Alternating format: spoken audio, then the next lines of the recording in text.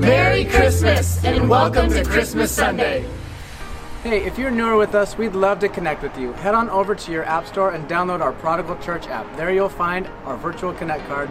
Go ahead and fill that out, and after service, come to the info kiosk. We'd love to meet you. We are so excited to celebrate Christmas with you guys today. If you didn't see on your way in, Santa is here and he will be ready to take pictures with the family right after the service. We've also got our train ride and hot cocoa, bounce houses, and treats out there. So stick around after service and enjoy the Christmas fun. Our Christmas Eve service and Sunday, December 26th will be all online. So cozy up with the family on the couch and enjoy church from home. You can find the videos on our website or the app, and we will see everyone live at Bullard January 2nd. Hey there, PC Kids. For our Christmas Eve service, we are going to have our videos online under the PC Kids tab. So make sure you go over there and check those out. And also for the 26th, when we're doing church from home, you'll have your Sunday morning videos there as well. Have fun and Merry Christmas. What a great blessing you have been to Prodigal Church and beyond through your generosity this year. If you'd like to make a year-end gift, you can do so by using the giving kiosks in the foyer, the giving boxes on your way out, or online at Prodigal Church Fresno. Your giving makes such a difference, bringing God's kingdom here on earth as it is in heaven. Join us in welcoming our PC Kids for their Christmas performance. Merry Christmas, Prodigal, and Happy New Year! It's the most wonderful time. Merry Christmas. Welcome to Christmas Sunday at Prodigal Church. I love Christmas. I love all things Christmas. And one of my favorite parts is the letters that kids write to Santa. Here's a few that I found that I think are just so great in spreading holiday cheer. The first one says, "Dear Santa, when it was Saturday, I thought I would try and be good for the whole winter vacation, but it seems like I did not succeed. Will you give me a present anyway from Sophia?" Maybe she's British. It's like, "But alas, I did not succeed. Dear Santa, please text my dad. He has my whole list. I love you, XOXO, Tennessee." Dear Santa, if you want to grab a beer, feel free to get the whole lot or just one. P.S. The fridge is near the door, from Flynn. And then Santa responds, "Just one was great, thank you."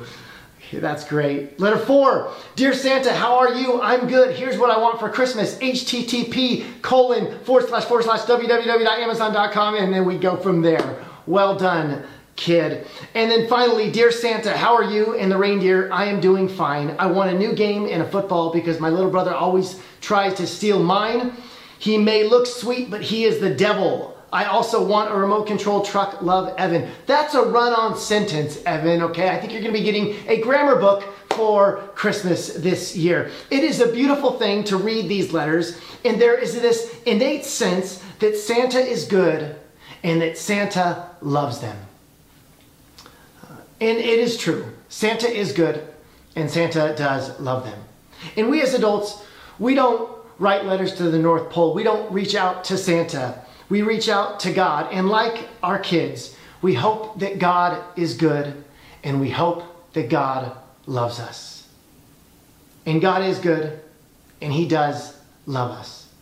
We are much more childlike than we think. John 3:16. For God so loved the world that He gave His only begotten Son, that whoever believes in Him shall not perish, but have everlasting life, eternal life. You've seen this verse written on signs at football games, or TV shows, or tattoos, or even people's faces. It was the verse that I put on my Letterman jacket in high school. I have had this verse memorized since I was a teenager. Many of you have had it memorized for even longer. And this morning we're going to look at just the very first part of this beautiful verse. For God so loved the world that He gave His only Son. This verse is often used to refer to Good Friday, the day that Jesus died on the cross. And then Easter, the day that He was resurrected. But this verse is not predominantly an Easter verse. It is a Christmas verse. When Jesus says that God so loved the world that He gave His only Son, He's not referencing the cross. He's referencing the manger. He's not referencing the crucifixion, he's referencing the incarnation. When these words were spoken of Jesus at the beginning of John's gospel, it was long before his death and resurrection. He's drawing their attention to the fact that God loves you so much that he left heaven to show you. God shows up in human form. The incarnation declares that you matter, that every child matters, that every person in your neighborhood matters, that every person on planet Earth matters to God. The gospel doesn't begin and end with the cross. It begins in the manger, it culminates in the cross, and it ends with resurrection. God is good. He does love you. Christmas proves it. For God so loved the world. The Greek word here for world is cosmos, where we get the word cosmos. And it means the inhabitants of earth, men and the human family. Everyone is included. Jesus is announcing that God's love is for every person. If someone ever told you the gospel, and in their telling of the gospel, they tell you that God loves some people but hates other people, they didn't tell you the gospel. No, the gospel, the good news of Jesus, is this audacious, scandalous claim that God loves everyone. The incarnation, that first Christmas, declares your worth. You are worth the God of the universe becoming a man to show humanity what God is like, to show the world that God is love, and that you are deeply loved by your Creator. That's what Christmas tells us. And because we have such worth to God, that should propel us to live in a way that affirms the worth and value of every person.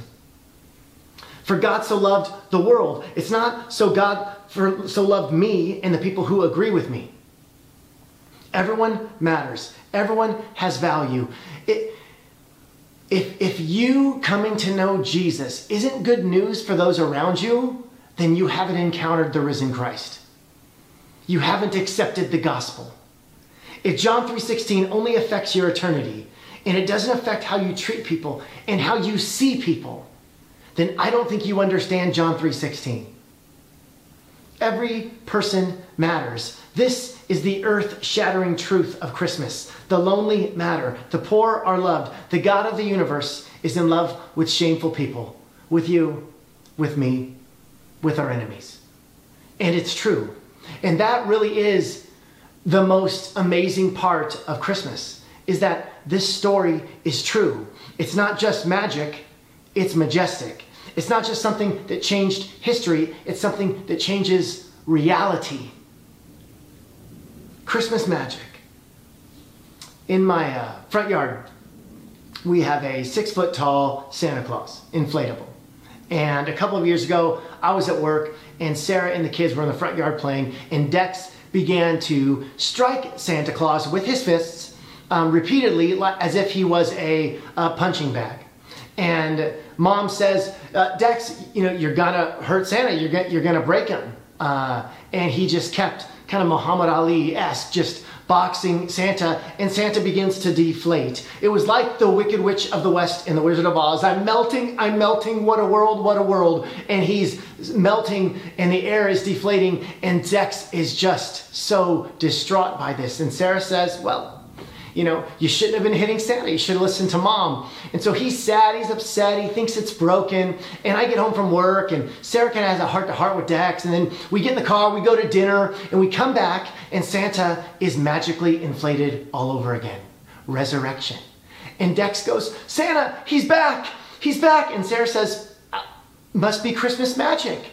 And Dex goes, yes, it's Christmas magic, and he's thrilled. And it could be Christmas magic, or it could have been the timer that was on the socket for Santa. But we're going to stick with Christmas magic. This week, in my preparing for this message, and really for next weekend, I've read a lot about the Immaculate Conception, the virgin birth. And it seems for many, especially skeptics, that this is a tough pill to swallow. that Mary was a virgin, but it is central to the story. And even if you have a more scientific, kind of historical point of view or worldview, the virgin birth can and does speak to that. The incarnation speaks to the scientific worldview, just as it does a more spiritual point of view. In his book, Miracles, C.S. Lewis writes this: in the Christian story, God descends and reascends. Jesus comes down from the heights of absolute being into time and space, down into humanity, further still, if embryologists are right, to recapitulate in the womb ancient and pre-human phases of life. Down to the very roots and seabed of nature he has created. But he goes down to come up again and bring the whole ruined world up with him. What is C.S. Lewis saying?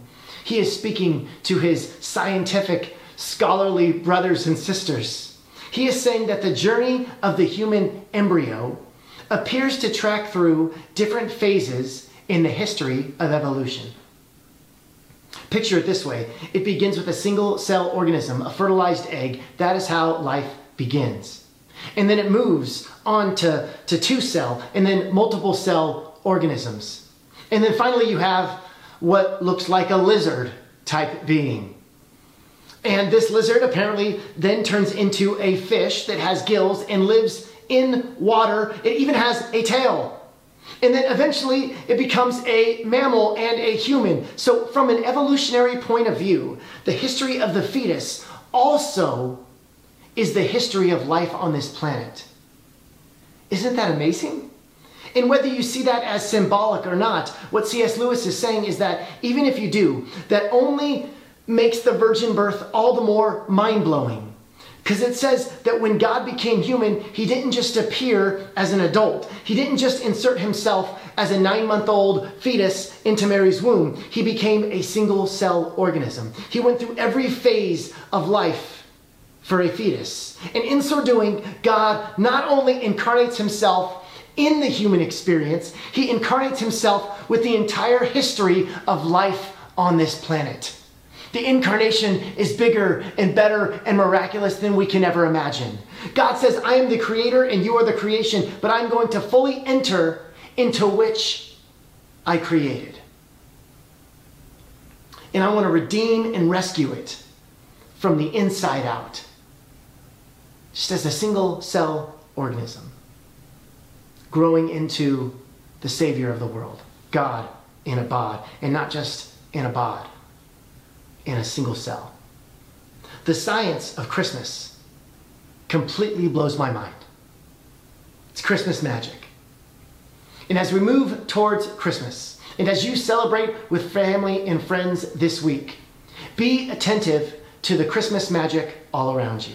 The joy on a child's face, the laughter at the dinner table, the snow on the mountains above. Christmas magic, the familiar miracles that are always before us. Often, in telling and retelling of the Christmas story, we zoom in on the characters. There's Mary, there's Joseph, there's the wise men, the magi, the shepherds. But the Bible doesn't really do that. It doesn't zoom in on the characters. Most of the time it zooms out and frames this story into the larger story of the people of God, the larger story of Israel. You see, Israel had been waiting for this day for nearly 1,000 years. It took 1,000 years since King David. What kept Israel going during those years of waiting? Hope. 1,000 years waiting for the king that was to restore Israel. It was going to be the promised Messiah that was going to bring salvation. 1,000 years. Hope is what kept them going. G.K. Chesterton says this: hope means hoping when things are hopeless, or it is no virtue at all. As long as matters are really hopeful, hope is mere flattery or platitude. It is only when everything is hopeless that hope begins to be a strength. Barbara Brown Taylor writes, "Our waiting is not nothing. It is something, a very big something, because people tend to be shaped by whatever it is they are waiting for. And for Israel, they were waiting for the promised Messiah. And there were countless times where hope in the Messiah seemed futile. Each adversary that Israel faced over those 1,000 years was more powerful than the next. With each successive empire, the military tactics, the weaponry, and the size of the army became more powerful, more lethal. But powerful in the ways of the world. First, Israel was conquered by Assyria in 722. Then they were conquered by Babylon and sent into exile in 589. Then Babylon was conquered by Persia in 520. Persia was then conquered by the Greeks in 330. And the Greeks were conquered by the Romans in 146. Each conquering nation stronger and more fierce than the next. And it is in the time of the Romans that Jesus arrives. Much more powerful than all successive empires, but powerful in a new way, in a different way. But Israel didn't know how it was going to happen, when it was going to happen. They waited and hoped for 1,000 years. And in those moments where their hope seemed futile, it felt like it was pouring. Right now, as I'm recording this, it is raining. It is pouring. Somewhere there's an old man snoring. But whenever you ever heard the phrase, when it rains, it pours? It was pouring on Israel for 1,000 years. Oppressive regime after oppressive regime. With no Messiah in sight, yet hope remained.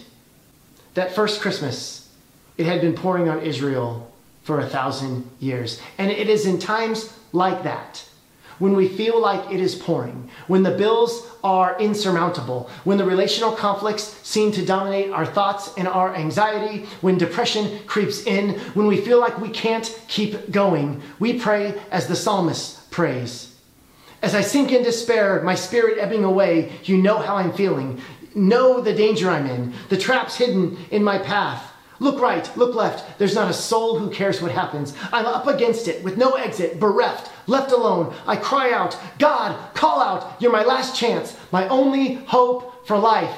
It is in times like this that the message of Christmas shines brightest. The night is darkest just before the dawn, just before the sun pierces through the dark sky. Because on an unexpected night, in an unexpected place, with unexpected night shift shepherds and an unexpected young Jewish couple, hope bursts forth onto the scene in the form of a baby. On that first Christmas, Jesus becomes the most vulnerable to save the most vulnerable. And he did not arrive in power like the successive regimes that dominated Israel. There was no parade. There was no chariots. There was no armies. No, he became vulnerable to save the vulnerable, us. He did not arrive with a power over people. He arrived and demonstrated a power under people, a power to serve. And this kind of power will always conquer oppressive regimes and arrows that assail us. The power that Jesus gives us, the power that Jesus demonstrates, is a power under others, to serve the least of those around us. You see, King Herod at the time of Jesus had power to order the execution of all the newborn sons in Nazareth. He had power, but not power like Jesus. You see, Caesar, he had power over much of the known world, power, an empire that extended further than any Caesar before them. But that's not the power of Jesus. It's nothing compared to the power of Jesus. Or think about it today, Oprah. Does Oprah have power? Yes, of course she does. She makes careers, Dr. Phil, Dr. Oz, Gail. Okay? If she endorses your book, it becomes a bestseller. She once bought 10% of Weight Watchers stock, and in a single day, the stock jumped 105%. Oprah has power, but not like Jesus. T. Swift. Does Taylor Swift have power? Oh, unbelievable power. Okay, if you date Taylor Swift and you break up with her, Taylor Swift will write a song about you, and everyone on earth will know the piece of scum that you are. I love her music, so I know this all too well. I was trying to explain to my brother how good the 10-minute version is of All Too Well. And he's like, I just don't get it. And I get, well, you see, Taylor was dating Jake Gyllenhaal in 2010. And he still has her scarf. And he's like, stop talking. Taylor Swift has power, unbelievable power, but she's not Jesus. She can't save anybody. It's okay, Tay. Shake it off. What about our boy Big Ben? Benjamin Franklin on the $100 bill. Does he got power? You bet he's got power. People kill for Benjamins. People lose their families in pursuit of Benjamins. Some people spend all of their time praying about having more Benjamins. Does money have power? Yes, but it ain't Jesus. Because there is only one name in heaven and on earth that every knee will bow and every tongue confess. And his name is Jesus, and he's the reason for the season. And to end our time together, I just want to read the Christmas story aloud. It will be on the screens as well. But could you have a contemplative heart to see the Christmas magic, to see the supernatural and the scientific coming together in the form of Jesus? In those days, Caesar Augustus issued a decree that a census should be taken of the entire Roman world. This was the first census that took place while Quirinius was governor of Syria. And everyone went to their own town to register. So Joseph also went up from the town of Nazareth in Galilee to Judea, to Bethlehem, the town of David, because he belonged to the house and line of David. He went there to register with Mary, who was pledged to be married to him and was expecting a child. While they were there, the time came for the baby to be born, and she gave birth to her firstborn, a son. She wrapped him in cloths and placed him in a manger, because there was no guest room available for them. And there were shepherds living out in the fields nearby, keeping watch over their flocks at night. An angel of the Lord appeared to them, and the glory of the Lord shone around them, and they were terrified. But the angel said to them, "Do not be afraid. I bring you good news that will cause great joy for all the people. Today in the town of David, a Savior has been born to you. He is the Messiah, the Lord. This will be a sign to you. You will find a baby wrapped in cloths and lying in a manger." Suddenly, a great company of heavenly hosts appeared with the angel, praising God and saying, "Glory to God in the highest, and on earth peace to those on whom his favor rests." And when the angel had left and gone into heaven, the shepherds said to one another, "Let's go to Bethlehem and see this thing that has happened, which the Lord has told us about." So they hurried off and found Mary and Joseph and the baby, who was lying in the manger. When they had seen him, they spread the word concerning what had been told them about this child. And all who heard it were amazed at what the shepherds said to them. But Mary treasured up all these things and pondered them in her heart. The shepherds returned, glorifying and praising God for all the things they had heard and seen, which were just as they had been told. God, give us eyes to see the miraculous all around us. Help us to marvel at the baby in the manger. The mission he had, the love he showed, and how you saved us. Help our lives to reflect the life and love you demonstrated in Jesus. In your name, amen. We want to thank you so much for joining us on Christmas Sunday here at Prodigal Church Fresno. This upcoming Friday is Christmas Eve, and we'll be having an online Christmas Eve service for you to watch with family and friends as you celebrate the birth of our Savior. And then on Sunday, December 26th, we are having an only online service as well, a taking down Christmas service, if you will. And so we look forward to seeing you back in person on January 2nd. And in the meantime, Merry Christmas.